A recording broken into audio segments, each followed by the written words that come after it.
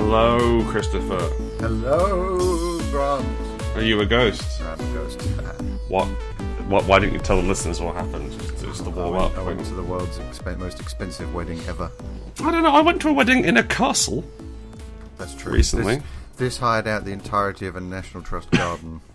That's pretty big. How many yurts are we talking? It was 4 yurts linked together. A yurt complex. A yurtplex. Didn't need to do that. There was an air show. What? There was an air show. I thought you were exaggerating. What, they had planes? Yes, two planes. The groom's brother and his brother's friend flew hearts in the sky, releasing fireworks from the back of their planes. That is quite elaborate. It was a sight, Yeah. and they'd clearly plotted out incredibly carefully, because the last one they did this enormous fiery heart with the moon in the centre. Oh, fuck off! From really? where we were, really, the moon was dead in the centre of this That's heart. not possible to do, surely. I don't know how they did it, but they were so good. Bloody hell! Because I went to a wedding at a castle which had a 7-gun salute at the end of it That's pretty cool. with cannon and like several bands. But having a heart across the moon in fire? Yeah, it was impressive. That's elaborate. I don't think I love anyone that much, even you. No, I love you, but like I'd probably just like get a sausage and put a ketchup heart around it. Maybe. No, It'd be nice, wouldn't it? I could really go for that right now, honestly. Yeah. So you also danced. I seem to remember you saying. I did. I attempted a dance. So it's worth saying, listener. I love dancing. I adore it, and I've been trying to get my best friend Christopher Taylor to dance, either with me or within my eye line, for 10 years. And he's just been no every time. And apparently all it took was 4 yurts and a couple of stunt planes. That's all it would have taken to tip me over the edge. And free access to, from what I can tell, unguarded hooch. Yeah, they let me run rampant. Like a kid in a candy, like a big drunk kid in a candy shop. Oh yeah, there was also candy. There was a pick and mix. Oh, what? I've still got some here. I filled quite a big bag. It sounds like you've made back the money you spent on your suit. Yeah, I did rather. Wow, it sounds like a hell of a day. It was really impressive, but I am now exhausted. Yeah, and probably still drunk. I hope you're not too exhausted and/or drunk to record a podcast. Not at all. Let's do it. Let's get right to it then. Let's make the intro. it happen. Let's not do the intro this week. Let's just leave it right at that. Honestly, I'm a bit tired of the answer your role-playing questions, whether you want us to or not. It just seems a bit. It doesn't really feel like it's not on brand. But also, like, we have a lot of people now sending us questions to answer. Yeah. So it feels a bit mean to say, "Well, we're going to do it anyway." Well, we'll come up. We'll get a better catchphrase. If you have any ideas for better catchphrases, please send them in. Serious answers only. Self-addressed envelope. Or they can use Twitter. That's a lot easier, because I'm not telling you my address. What? Because you're already going to get a stalker. Yep. Second they know the address. It's popping up from the woods nearby. Let's get right to it, Christopher. I'm going to ask you a question. Do it. So first question comes in from Leviv on Reddit. He says, would you find a courage stat to be interesting or frustrating? I think interesting, actually. Mm. My snap decision was frustrating. Before we carry on, sorry, there's someone having a big yell outside my window, so I'm going to go close the window over, okay? Okay, you do that. Just keep chatting to them while I go. Just vamp. But no, like, if you've got a courage stat, then that's everybody very much getting on board with the fact that courage is a part of the game. So when they actually end up rolling those dice and using their courage stat, they don't feel bad if they end up running away. And he's back. I'm back. You've also missed my amazing description of the courage stat. Oh, well, it's a shame. I will get to listen to it later when I edit this. Yeah. I've never felt the need to shout in public when I wasn't drunk. And this person didn't sound drunk. It's like, what's so important? Do you ever see people like on trains, and they'll be on a train, and like it's clearly something that's so important to them they have to yell and swear into a phone. I find that very odd because I'm always mousy quiet when talking on the phone. I'm on a train. No, I'm on a train. Yeah. I don't want anyone to hear this private conversation I'm having. Yeah, no, I'm in the Sistine Chapel. Yeah. Rather than like, no, I said I wanted it. I can't believe you're treating me in this way. This is over and over. This has happened. No, listen to me. Listen to me. Put Sylvia on, okay? Sylvia, listen. I cannot believe this has happened. Nothing's that important. No. Send a message. Send a text. Really angry text. Stop yelling in what amounts to a moving living room I'm sat in. Packed with other people. Courage stat, yeah? Courage stat.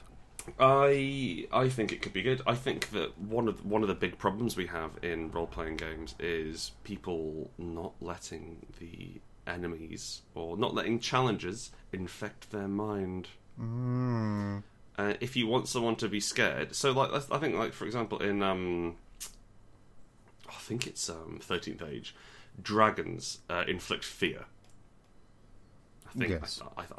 I think it's, or like I forget which D&D it is, but Dragonlance. But dragons inflict fear, which gives you a minus to hit unless you play a super cool dragon slaying paladin, and that is the only way that you can mechanically represent fear in Dungeons and Dragons, because people don't give a shit if someone runs up to them and stabs them through the chest, and it's like, you lose 20 hit points. It's a shame. Okay, cool. Rather than, you want to leave. No, I don't.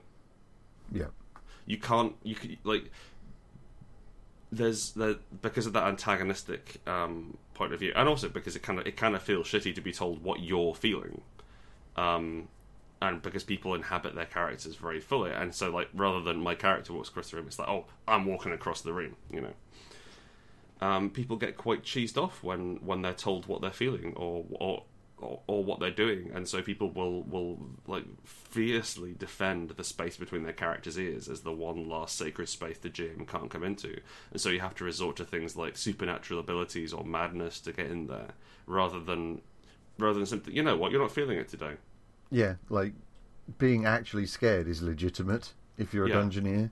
Yeah, and I think a courage stat could really work, because as I mentioned while you were closing windows, it's something everybody's bought into because it's a rule. Yeah, because it's a part of the game. You're aware of it before you go in. I'd be interested as well as seeing it, like, I think rather than courage, like morale. I think I'd be interested in having that as a stat. So, like, assuming you're going in. You're going dungeoneering, it's probably not just the three of you. You've got a load of boys with you as well. Yeah. So like when you first start failing morale checks, then your hirelings start pissing off, and that's a rule which has existed for a while in D&D in its various terms. But I like the idea of, like, we've bought the bard, so the guys who are carrying the rope don't run away. Yeah. And the person carrying my food is still here. Yeah, precisely. And we've got a halfling cook, because everyone loves halfling cooks' food, and that means they'll stick around with us rather than try and steal the food and run away. And that could be a really interesting thing, like having that basically like relationship management and emotional management in a game could be fun, I think. Oh, for sure. But I think that it could be quite upsetting to have. You walk into a room, roll me courage. Okay, no, you don't walk into a room, you flee. And that what you do is but that isn't how it would work in a good way, is it? No, you'd have yourself make me a courage check. Okay, you failed. You can either. Yes, that's fun. You can either run away or you can stay, but there's a negative. And I think you could have like the whole like fight or flight response that Unknown Armies does. Yeah. And I could see certain things triggering it, like if you lose X% of your hit points, if you see something scary, if you hit a monster and you fail to inflict damage on it because it's DR, that sort of thing. It's like, you know what, we should leave. This is dangerous. Yeah, rather than just plugging away at it. Yeah, but like again, it's a different topic. Like just sitting on top of existing D&D rules doesn't fit. So obviously it would have to be baked into some sort of game. But I could definitely be interested in having, like, you know what? Are you up for this? Are you feeling this today? Yeah. You reckon you can handle this? Do you want to go home and lie down? Oh, we all want to go home and lie down. Yes. I assume you're recording this from a supine position in your bed. No, I'm in a chair. Ah, okay. La-di-da. Like an adult. Ask me a question. I shall ask you a question. Another Reddit one. This one comes from a broken image 321. Let's go. Thoughts on nicknames for a mob hitman? Jackie Nutcracker. Jackie Nutcracker just really loves Christmas. He loves Christmas. He's always eating walnuts. He uses a gun. Oh no, I was imagining one of those old, like, painted toy soldier ones where you crack it in its mouth. Jimmy the Pickles. Jimmy the Pickle. Jimmy the Pickle. So called because he puts his kills in brine. That's quite good. Tabasco Jones. He definitely sounds like a superhero. I'm not just looking at condiments I have in front of me. Soy. Yo, soy. Yeah, he's always sauced. Okay. Tommy Two-Tone, the monochrome man. Duke McGuinness. Ooh, that's potent. Yeah. Duke McGuinness is probably Irish mob. Yeah. I imagine at that point. Missed completely. This is going into the misdemeanor. I really love having the first name miss, like misapprehension and misinformation. Yeah. I think there's a great deal of play to be had with those, and not enough. Like, honestly, I think my favourite source of names is roller derby. I can see why. I'll be honest with you, I don't really understand how the sport works. I'm sure it's really exciting. From what I can tell, you're supposed to go round, and then other people try and stop you, and you're on rollerblades, which makes that difficult. Sure. It's like you run in loops, and like I'm sure it's very difficult. I can't stand up in rollerblades, let alone have a very large woman try and knock me on my ass. Yeah, she doesn't really need to be there. No, like I'll fall over, but without your assistance, madam. Thank you very much. Good day. But their names are incredible. They have you take feminist icon or feminist movement and combine that with a word about murder and then go a friend of mine is political vagenda. That's so good.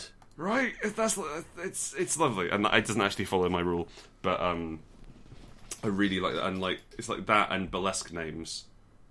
I would quite like a burlesque. What's your burlesque name? I don't know. Is it one of these things where you work it out with your... No. Like this is actually, sorry. So for us, it would be boylesque. Which is a worse name. I'll be honest with you. Neither of us have particularly boyish physiques. No. I'm like whatever you get if Dad Bod stops lifting things. And I'm just doughy. Doughy. The Pillsbury fuckboy. That could be us. Like cling film stretched over plasticine. Like mashed potatoes you found at the back of the fridge. Yeah. It's Christopher Taylor. Hey, hello. Hello, I need to sit down.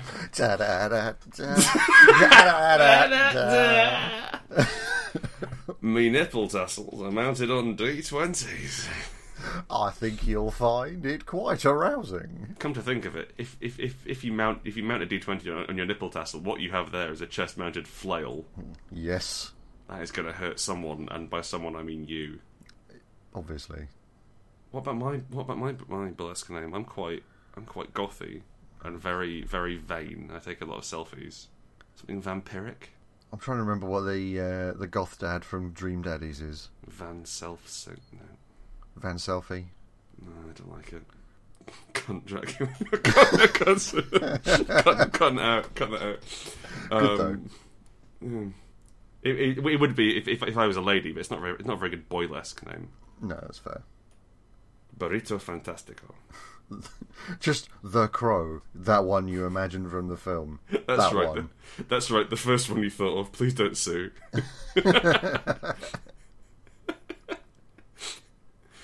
Maybe like the Raven.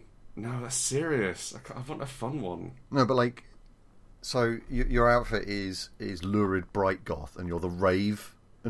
Oh, that's great. Yeah, can I have an apostrophe between the E and the N? Of course. The Raven, and I'm and then like at that point, like so, like most people come out. I assume I don't really like burlesque that much, but most people come out in a burlesque show, and it's like fun, sultry music, or like maybe like classic rock, and I come out with Happy hardcore playing. Yeah, and I'm losing it. Just really freaking out up Just there. eating as many glow sticks as I can before the police arrive. You never catch me with my stash. So this is just glow sticks you emptied into your pockets. Highly illegal glow sticks. They give me strength. I have a question here. Yeah. This one, we'll do all the Reddit ones first. This one comes in from Reddit. It comes in from Londre de Abajo. Who says session 0, which itself isn't a question, but digging a little bit deeper into the in the post, the person asks what you do for session 0, and I thought this would be a fun thing to talk about because we adore session 0 so much we made it into a game. Yeah. But what I'm thinking is, like, Unbound, for the uninitiated, Unbound is a game which we released last year. It is solely focused around making a world, and then we have a combat system which lets you have fun fights in that world. But what I'm thinking is, Chris, maybe we shouldn't bother with the combat system. Maybe we just need to get this incredible session 0. Like, you know how you get like trailers for films which don't exist? Yep. What if we just had this? What if we wrote a role-playing game system which promised an incredible session? It promised an incredible campaign, but never actually delivered on it. I think that's terribly easy.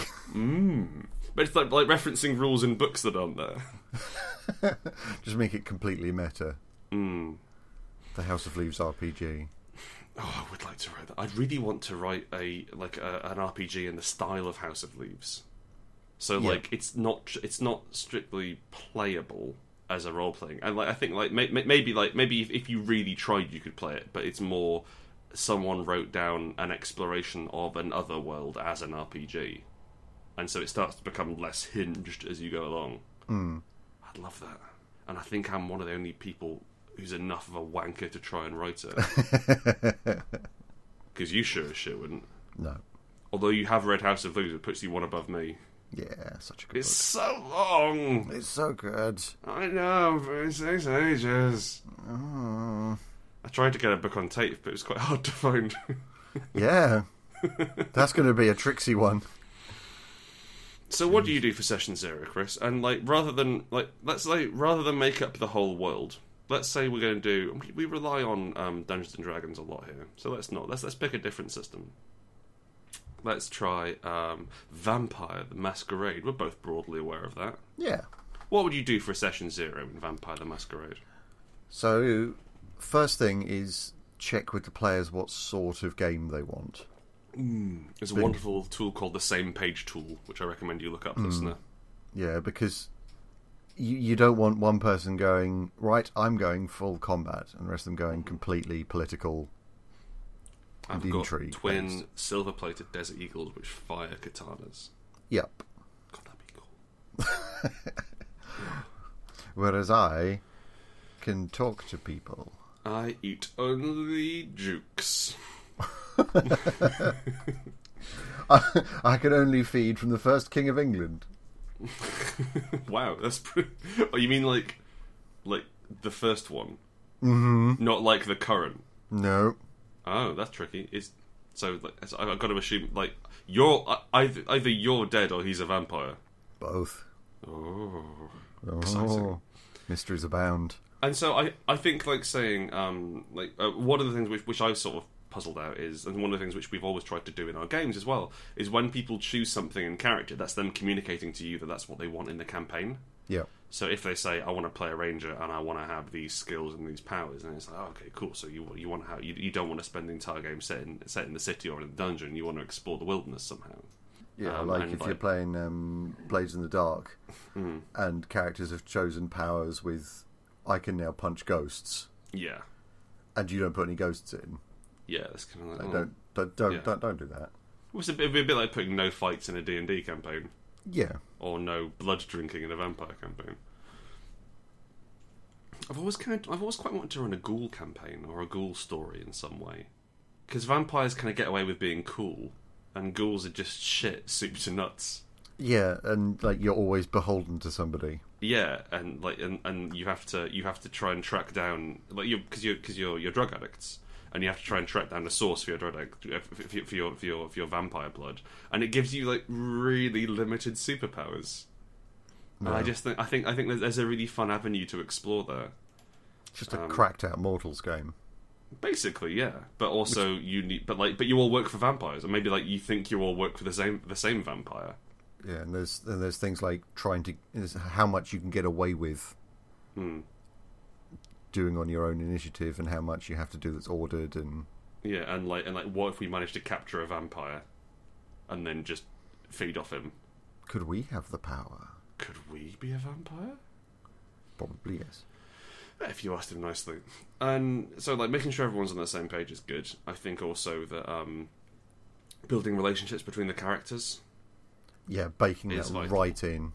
And also like not being afraid to make difficult choices. So like in improv terms to make interesting choices. So rather than simply having character decisions which relate to your own character, to use your character to define things about other characters. That's one of the things we did in Spire, actually, is talking about how you have a bond with another player character, and this lets you define something about them, and they're rarely positive. Yeah. It's like you helped another character with addiction. Who was it, and what were they addicted to? Yeah, because normally when you build a character, you focus on the good points of them. Yeah. Like what makes them special, what makes them cool. Mm. And you rarely think about, like, well, what makes this person a grimy fucker? Yeah. That's something which Fate does really interestingly, actually. Like, again, I'm not a huge fan of Fate. I find that the metagame gets in the way. But the way in which a good aspect is a double-edged sword. Yeah.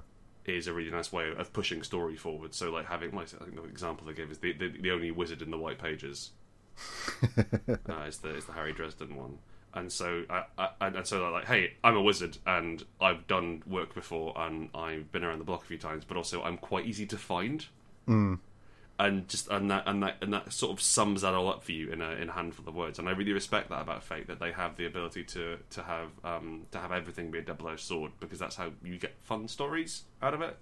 Like, it's really hard to come up with a way to make people role-playing out their weaknesses interesting and mechanically rewarded. Yeah, it's easier to make them interesting, but to provide that feedback. Because, like, good game design, and this is ostensibly a games design podcast because that's what we do, legally. Technically. In a court of law, we would have to say we were games designers. Gadabout, dandy. Fuckwits, the pair of us. I think that, you should reward the player behaviours that you want them to be doing, and I still haven't quite fathomed out how to do that for weaknesses and for them fucking themselves over. And like one of the great things is a good player will leap at the chance to ruin their character. Yeah, I mean, like drives and whatnot from Gumshoe. It was an interesting attempt, but it was a punishment for not doing it rather than a reward for doing it. Exactly, it was, but also it was GM led. Like, I'm going to make this a hard driver. Yeah, so you have to do what, and it's like, I can dig it, because it's like you say. So, like, just explain to anyone who doesn't know what they are. You had a reason why you were investigating the supernatural. A reason to go into the bottom of the crypt, basically, when you knew there was a monster that's going to kill you. And I think there'll probably be about 15 of them, and it was like curiosity, scientific enthusiasm, thirst for knowledge, or you just really like the occult. Your family's always had this weird habit of getting into trouble this way. In the blood, yeah. And if you don't do the thing, it's like you have to do this, otherwise you start taking stability loss because you're so behaving out of character. Yeah. And like I can kind of do it. Like, I think like it's an interesting situation. So like for you, Chris, if I asked you out dancing, I was like, all right, Chris, you and me, we're gonna go take some Moody Whiz I bought off a Scotsman at the train station. We're gonna go thrash our bodies about until the sun comes up. you would naturally be like, no, I don't want to do that. That sounds awful. So it would be a hard break for you to go, yes, let's go out dancing. That sounds fabulous. And that would represent a huge amount of stability loss from a break in your routine. Yeah.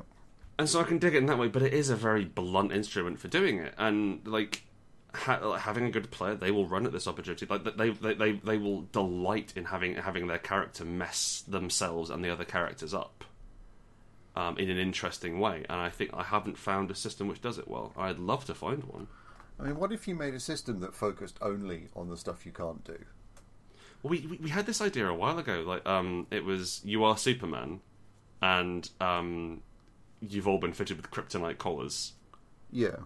So you are so like the assumption is you are good at everything, but you're -5 at this.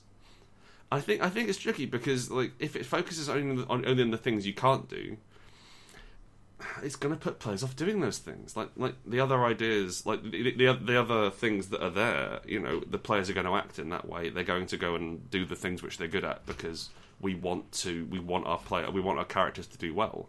But I'm interested to hear if you have any more on the matter. I mean, the only thing I can think of is to have a system where the stuff you can't do is the entirety of the rules, whereas the stuff you can do is just you do it, and it's just glossed over. So it'd be a bit like a game where you play mice, because there's so much that mice can't do. Yeah. So like you can talk to other mice, yeah, sure, but you can't open this door. Yeah. The reward interests me, and like and so like because like the thing which I love in TV or like when in stories, you get good stories, you get drama when people are pushed out of their comfort zone and do stuff they're not good at. And I think possibly like not rewarding players for using their perhaps having a way to hack it into a system is to like find a skill you're shit at or don't have, and if you do it. If you do it and it matters, mark XP. You get XP. Yeah, or I mean, the other way would be anything on your. If you do anything that's on your character sheet, you can't gain XP from it. If you do something that's not on your character sheet, you can. Yeah, that's an interesting idea, and so also it encourages exploration. And I think like at that point you got some issues like, oh, this week I'm going to do basket weaving. Can I get some XP, please, mate? Yeah, obviously you do run into that sort of issue, but. I'd be interested in having, rather than having, viewing it a bit like compels in World of Darkness. So, like in World of Darkness, if you're mind controlled, then you get XP when you put your character in harm's way, because of the mind control. Mm-hmm. And so I think saying, you know what, here's one of my central flaws. I get over my head. I lie too much and get into trouble. And so I'm going to write that down, and then when I lie too much and get into trouble, I get to get back hit points. I get to get back willpower or what have you. Yeah, a bit like you had Virtue and Vice in World of Darkness, the old, not old WoD, new WoD, but not Chronicles of Darkness. One of the older versions of WoD. Yes, new WoD is currently about 15 years old, I think. New WoD can basically drive in some states. So, I think that having like focusing around scene frame. This is not the question that was asked. No, but I think that I think focusing the idea around scene framing and saying, like, okay, well, I want to get in over my head. I want this to be a problem. And I think if other characters can suggest it as well. So, like, if you've got the capacity to suggest someone else's problem, then you get a bit of XP as well if they take that idea on. Yeah, that's good. So, and that builds that kind of community as well. Yeah. And like one of the most fun things I found about improv is challenging other players. So like for example, when's the guy getting here? Oh, what, you mean the shop owner? Yeah. Yes, the Scotsman who lives here. Yes, the Scotsman with a limp. Yes, but he's got that terrible lisp as well. Yes, and he always insists on rolling everywhere. That sort of thing. And so like you said, and that was a terrible idea because you shouldn't just discuss when the person's getting here. That was some bad improv. But just to set up a character who is deliberately hard to play, and like to give people challenges which you know they're going to struggle with, and because it's fun to watch and it's fun for the audience, it's fun to play with that struggle. To have, oh man, I reckon that you are going to lie to this person, and like you put forward your little token or whatever, or you just, I think you're going to lie to this person. The person's like, yeah, okay, I will lie to this person, and the GM nods sagely, you hands you whatever rewards you get in system, and that could be quite good fun as a way of having communal story building. There's a one-page RPG in that. Well, I think there's probably a 30-page RPG in that. I think we should write it. That's fair. Perhaps for our high elf ball gowning game. I reckon Lady Thorns on Silk will try and fuck the bellhop. £10 says yes. Oh, actually, that's a fun game. Especially if you make it all absurdly posh. Yeah. £10, you can't shoot that car over this house. But that's interesting. So like you take it as dick gents doing wages to each other, but then you extrapolate that out into a system, and so like I know your weakness. It's the ponies, isn't it? I bet you'll fuck that horse. Bet you I won't. And yeah, I think it's something pretty close to that. Like in a lot of LARPs, has had like to make bids. It's a strange act to have in a LARP. No, I'm not fucking a horse. I meant more like the bid mechanic. Oh, got you. Yes, keep that tabletop only. Yeah. Just use a hobby horse. X card. I would. You know what? I think not fucking them, but I think that having a game where you have to have a hobby horse between your legs at all times would be great. Just like it's like playing like whenever you want to travel anywhere, you have to have a hobby horse between your legs and do the bouncing motion as though you're riding a horse, and that's how you handle, in inverted commas, fast travel. Yeah. It's 3 days march from here. Yeah, okay, just bob up and down for half an hour while you talk to the dwarves. That means you've got to go upstairs to the spare bedroom and back on the hobby horse. Oh, that'd be great. But like, imagine. So like, in every single moment of these LARPs, there's this like, brothers, we have been beaten down for decades, and today we fight back. Today we march for war. As there's like, whoa, down boy. As there's like, Monty, hold. There's 40 of you, all done up in full LARP kit, with the hobby horses between your legs. Yep. Or like even not done up in full LARP kit. Like actually like having that as like for a pervasive game you play in the city. But that's the indicator of a player, is that they have a hobby horse between their legs.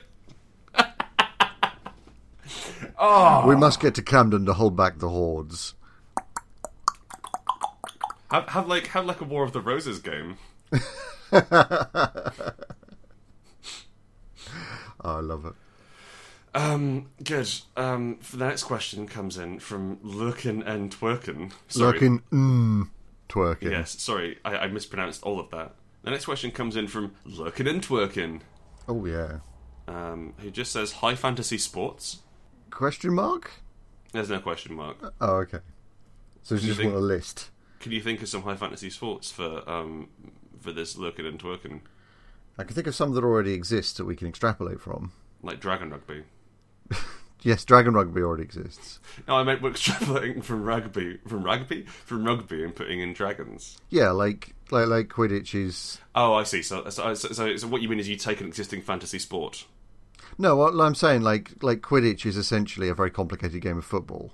Mm. What other fantasy sports already exist, Chris? Because there's Quidditch and Blitzball from Final Fantasy.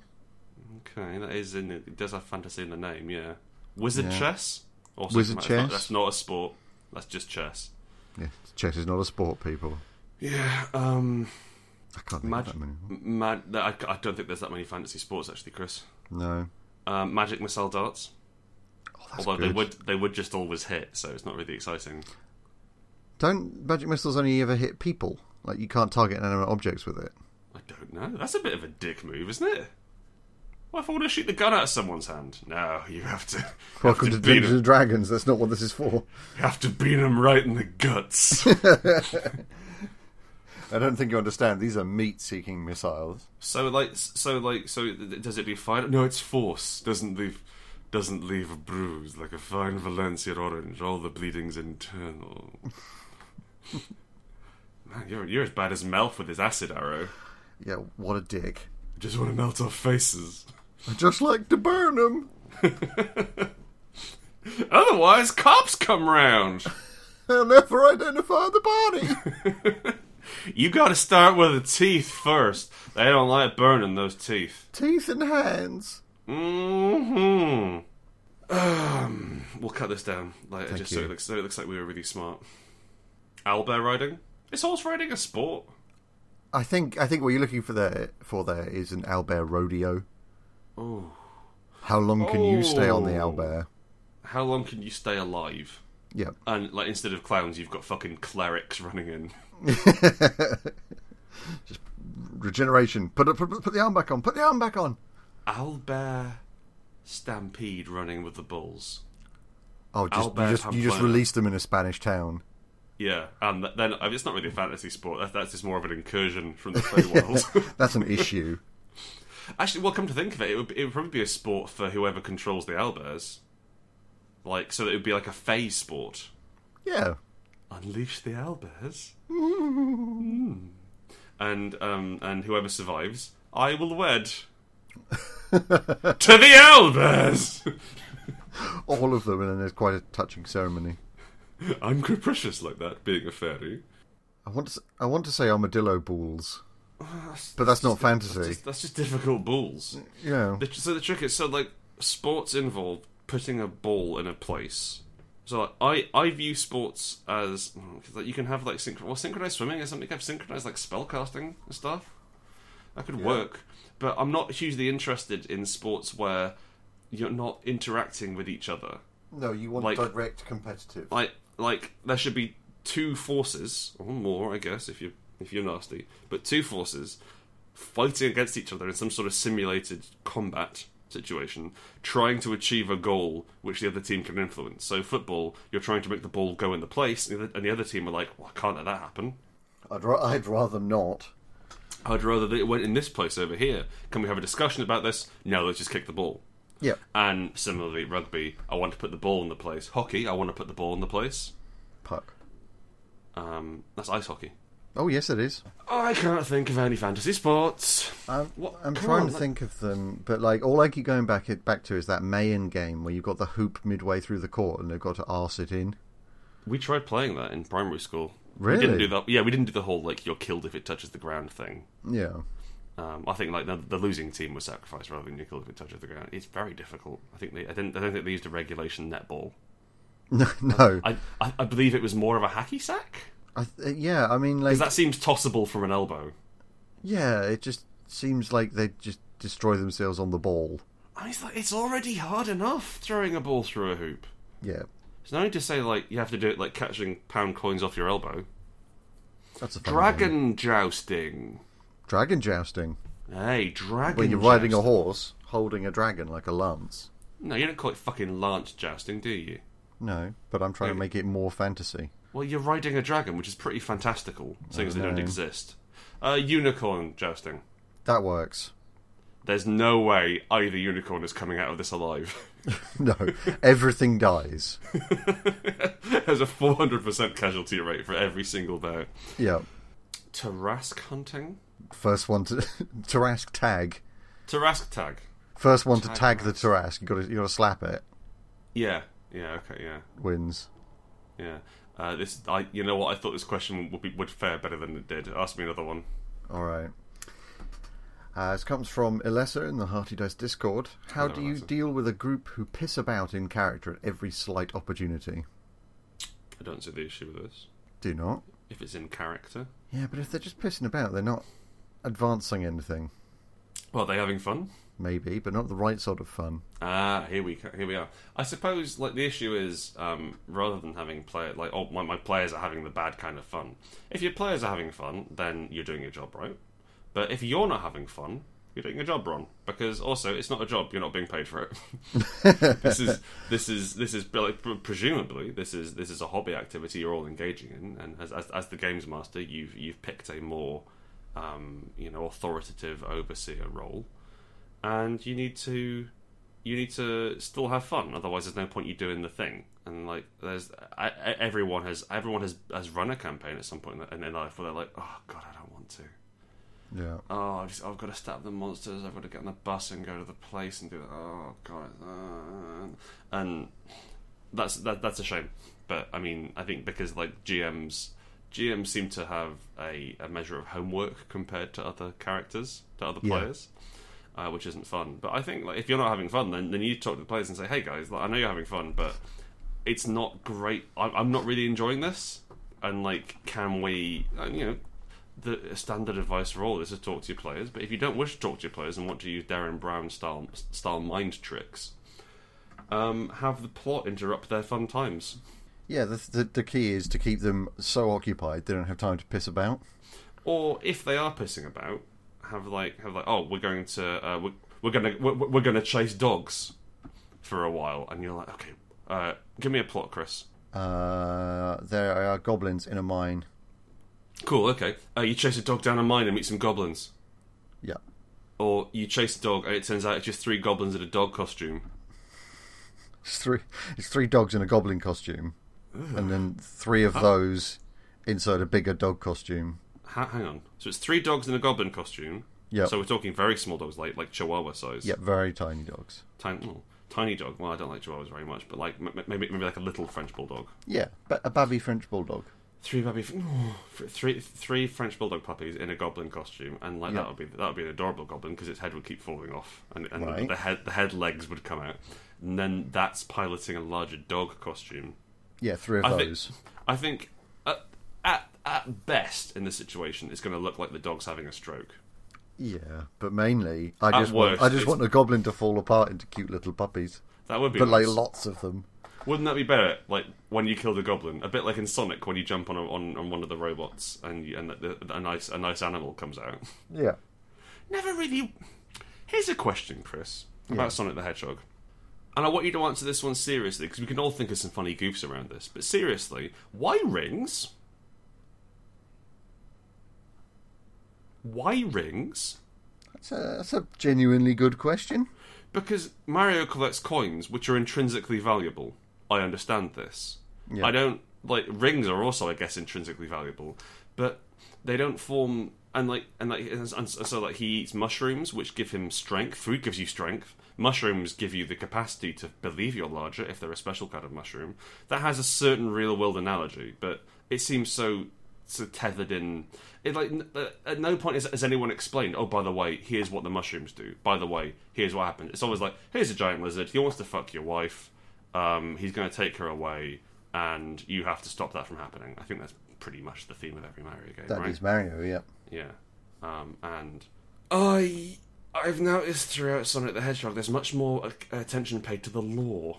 Yes, they do go more for story. There's much more canon involved. And so, for example, like the Chaos Emeralds can be used to create nuclear weapons.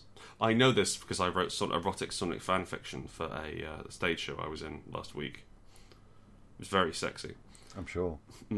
And no one, it's gone to all the details of what the Chaos Emeralds do and why they do what they do and the protectors and there's kind of like there's different races of creatures and there's and chili dogs and all sorts of things, and then there's rings.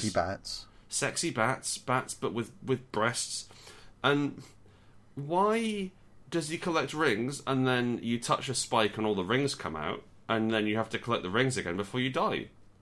Why is that a thing? I can't find an explanation for it anywhere online.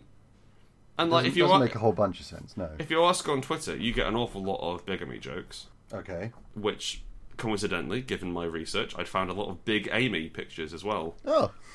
Which is Sonic's girlfriend, and there's Big the cat, of course. Big the cat, yeah, who's naturally big. Big Amy has been inflated through some means and is either angry at this fact or has eaten Sonic the Hedgehog, and Sonic the Hedgehog is angry at this fact. Sonic, being a bratty sub, doesn't like being eaten in vor porn. What a world! Oh, what a wild! This really got. So how would you deal with groups who pissed about in character, Chris?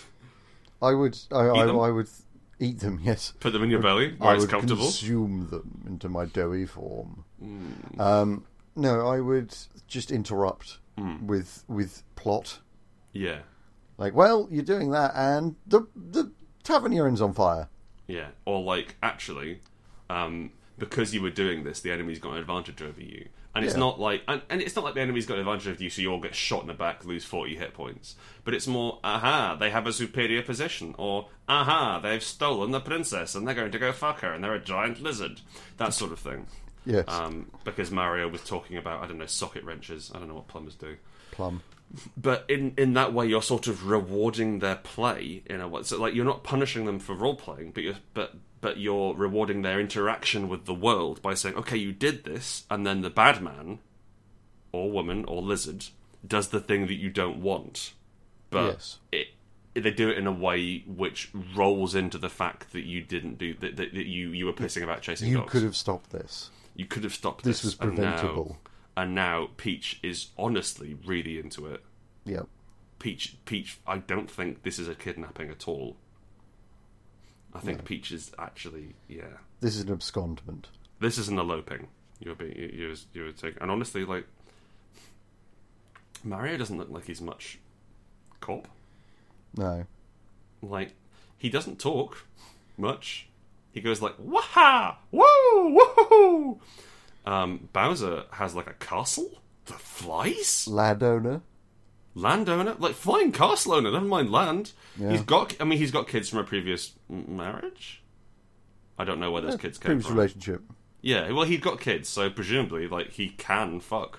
Mario doesn't One would have kids. hope. Oh, Mario does not have kids. Oh, Sorry? well, I mean, there's the Mario babies. Well, no, that's Mario when he was a baby. Is it? Mario. I believe so. Yes. Oh.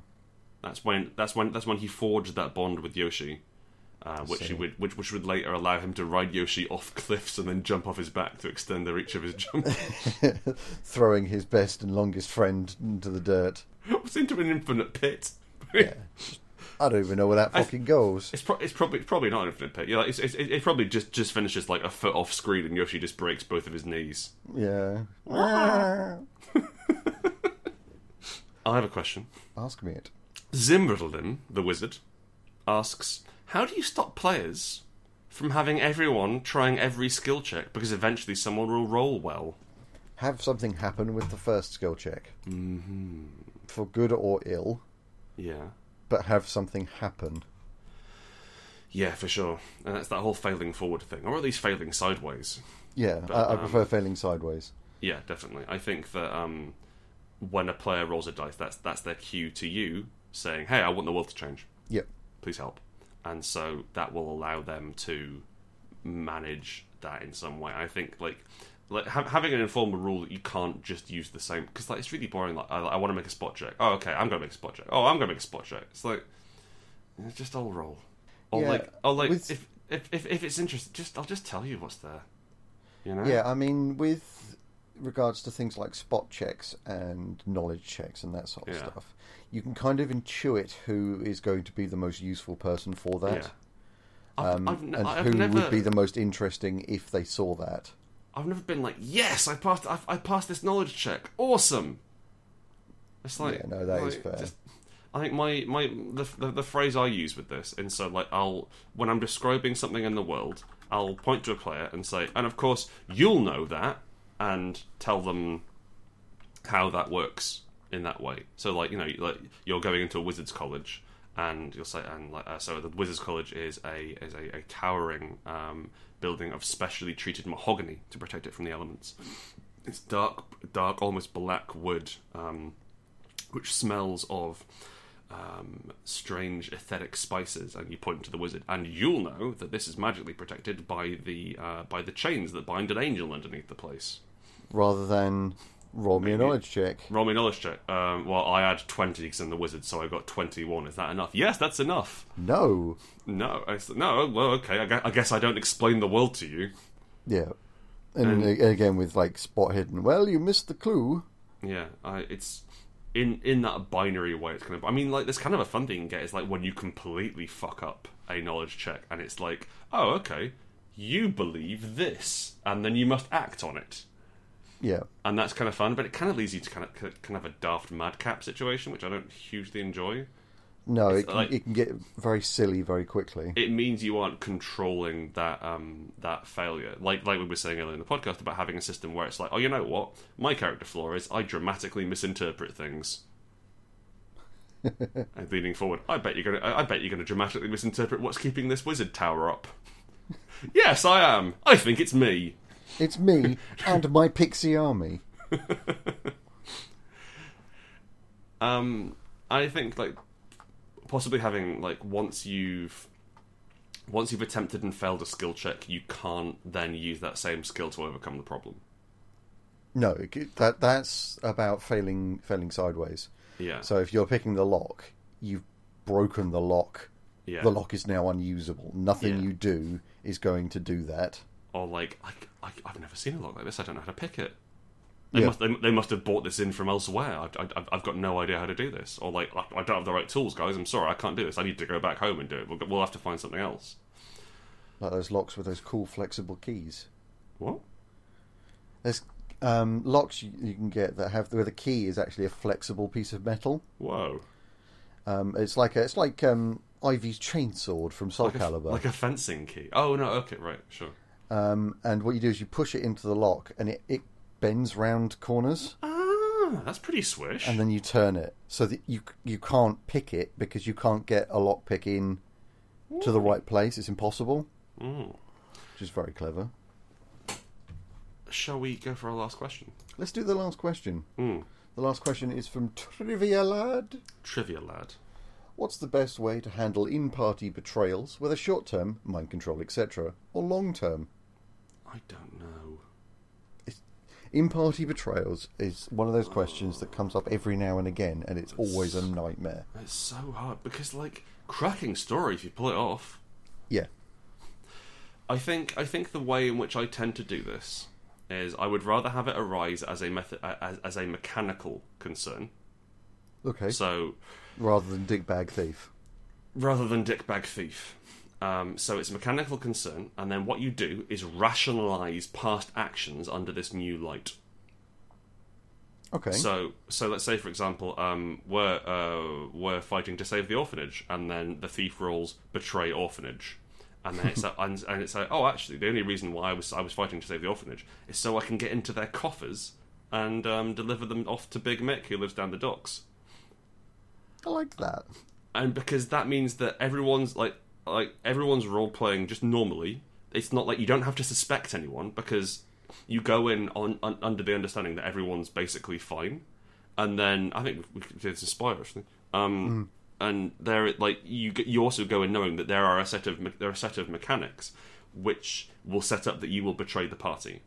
And I think if you're worried, like if you're worried saying, well, how will I role play knowing that I'm going to betray the party? Like it's going to be a much more exciting twist if it turns out you're betraying us all along and you didn't know. And I think like it gives you that same level of oh boy excitement when there's a fun betrayal in a story without having to like mitigate it. Or like the other issue which really bothers me for betrayals is running the fact that you only have one method of interacting with the world, which is the GM. If you're all sitting around the table, only one of you can talk to the games master at once, and therefore you can only have attention, like screen time, as it were, for one character at once. Yeah. So if one of you is trying to betray the rest of the party, they have to take the GM off to one side if they want to have it fully secret, and then they have to be like, yeah, but don't ask questions about what's going on here, or they have to pass them notes, and it waters down the overall enjoyment, because like I'm okay with splitting the party and having different scenes, but you have to understand that when you're role playing, your players are also your audience, and so if one of that split party session if one part of that session involves taking the GM out of the room and leaving the rest of the players on their own, then they're not playing what's happening. They're not watching the game happen, and that's upsetting. I think it's not a fun use of time. No, and so you have to remember, role playing games have to be a fun use of time, and like I guess if all your players really get off on doing the whole sort of betraying each other, then run a LARP. Yeah, that seems to be what LARPs are about, especially vampire LARPs. Run a really good murder mystery party. Yeah, Yeah. It'd be interesting having a bash at a murder mystery party. I think that could be quite good fun. I think I'd like an in-depth one. How in-depth? Are we talking red string? No, well, not necessarily that in-depth, but more so than the ones that you buy at a party shop. Yeah, okay. You know? Having I think it'd be interesting to have like a character booklet or branching paths to the Yeah, narrative. you get your playbook. Actually, it could be really interesting to have you get your playbook, and the idea is that this is an improvised story. So like you have to try and work out who the murderer is. And the murderer could change depending on what you do as well.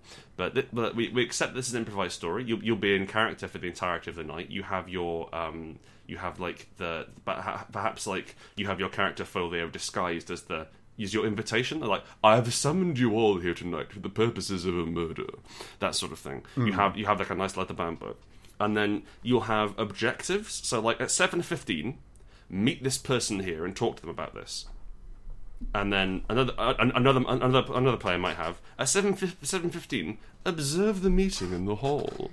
At 7:15, murder this person. Yeah, 7:15 choke someone out in the middle of the dinner table, and then say if anyone says that you did it, you'll kill them as well. Yeah, but you can also do nice things like these 3 facts are true about you. Yeah, and then under each heading, there's 3 choices, and you pick one of them. Yeah, that'd be fun. And so that it's a little bit different each time. And I think that like having like these big I mean, what we've described is a LARP, Chris. Yeah, I mean that's what a murder mystery party is. I think murder mystery parties tend to be more. You come along in character. Some things happen. You observe the things that happen. You do some bad acting, and then you sort of guess who the person is. That sounds rubbish. You guess who the murderer is. But I'd be interested in having a more focused, improvised experience around the excuse of dressing up as a 1920s flapper girl and getting pissed. Yep. That sounds like quite a nice way to do things. The dress would suit you. Honestly, I've not got the legs for it. No, but I think you could pull off that cool like beaded hat. I reckon I could probably make a bearded hat. Yes, I have 2 beards. Yes. So I think that's the way you handle in-party betrayals. What was the answer? Yes. Yes, they rise mechanically. Yes, mechanically rather than just I'm going to knife the paladin. Just Why? do it. Just do it normally, and just play normally, and then it turns out you're betraying people. I know that it's maybe less like satisfying narratively. Organic? It's bloody organic because it turns out that it turns out you were improvising. Yeah, I guess. So it turns out you were betraying. I think that like if you can pull it off, I've heard stories of counter agents working against the players in groups for years, and that being really exciting, and like players having their suspicions and talking to the GM via email and that sort of thing. But I can't be bothered to do that. That sounds like the sort of thing which I'd be like, oh. Like we'll wrap up the podcast soon. But we had a mage game which I was in many years ago, and Chris, you were in very briefly until you exploded in the first game from Paradox. Yep. And that ended. That was a 50-player LARP, give or take, and that ended when one of the characters decided she wanted to summon a being which ended the world. And apparently the refs gave us clues about this, and then they informed us in downtime that the world ended. And fuck you. Fuck you! I just bought some kit. Oh, good. So that really bothered me for that, and that was a betrayal, which is just like, well, you can't play the game anymore, and that was really dull. So I think having everyone be on the same page, and then actually it was a betrayal, and this is how you find out, this is how you turn, then that's exciting for me. Yeah. Right, Christopher, we've talked for long enough. We have talked for a very long time. I have to go and make some lunch for my hungry belly. Delicious. I'm having a fry up. Ooh. So, shall I do the pictures? So, sorry, the shill. Please stuff? do. If you've liked what you heard here today, you can go to www.patreon.com/HeartyDiceFriends and give us some money per episode. We love it when people give us money. It's great. It also means that we can keep doing this and have it be our jobs. So, seeing as this is our jobs, it means it's good, rather than we both get in from our jobs and our day jobs and we're tired and stressed out and then we record a shitty podcast. That helps support us through our career as as games designers, which is ridiculous and wonderful. Maverick so thank you so game much. Designers. Maverick games designers, yes, rising indie superstars. So you can contribute there. You can also come and hang out on the Discord, which is nice. We always have some sort of cute animal thread going on. It's mainly capybaras at the moment. It's always capybaras, because capybaras are the best. They're pretty much the best. I'm a goat fan, but capybaras have that wonderful, calm, placid face, which I enjoy. Nobility. If you want to keep up to date with what's going on, I can recommend that you follow HDF Podcast on Twitter, although generally we're about 2 weeks behind. So I need to get better at that. If you want to send us if you want to send us the question, you can. If you back us as a patron, you can come and hang out in the Discord and put us a question through on there. You can also submit it on Twitter, or you can email it to us at heartydicefriends@gmail.com. The last thing I want to back is the Spire pre-orders. If you like what we're writing, if you like what we're talking about here, and you're like, these guys sound great, I want to buy their books, but not immediately. I want to buy a book next year, but give them the money now. Then what I want you to do is go to what a system. What a system is go to spire-rpg.backakit.com/hosted_pre-orders. Oof. Oh, the URL. And you can pre-order a copy of our game. You can get the PDF. You can get the all the stretch goals and the Kickstarter. You can buy those as well. Or you can get anything up to a luxury edition of the game, which comes with all sorts of nice special printing stuff. It's grim. It's a body horror fantasy punk game about rebellion and people having so much fun with it, and it's really exciting. And Chris, we done a thing. We did a thing. Thank you so much for listening. We love you. You are the best. I want to bring you breakfast in bed. Oh, thanks. I want the listener. Oh, I'll bring you breakfast in bed. Yeah, if you want. Just hoping there's more to go around. But you're quite a private person. You don't like me coming into your bedroom when you're there. It's weird. Yeah, I know. I love it when people come into my bedroom, especially if they have a tray of English breakfast tea with a pot of English breakfast tea. 2 eggs, 2 sausage, 2 bacon, and one of those nice toast racks. Oh yes, it's been a while since I've actually seen a toast rack. A rounded metallic toast rack, and they're crucial because otherwise you get toast sweat from the condensation. Toast. Well, you don't want wet toast, do you? Use a toast rack. I love you very much, and I wish to bring you this and a freshly ironed copy of the morning's paper, and for us to have a lingering moment of eye contact as I pass it over, belying a friendship that perhaps goes beyond master and servant. Maybe more. We'll see you next week, as ever. I've been Grant Howard. I've been Chris Taylor. And we've been the Hearty Dice Friends. Goodbye! Goodbye.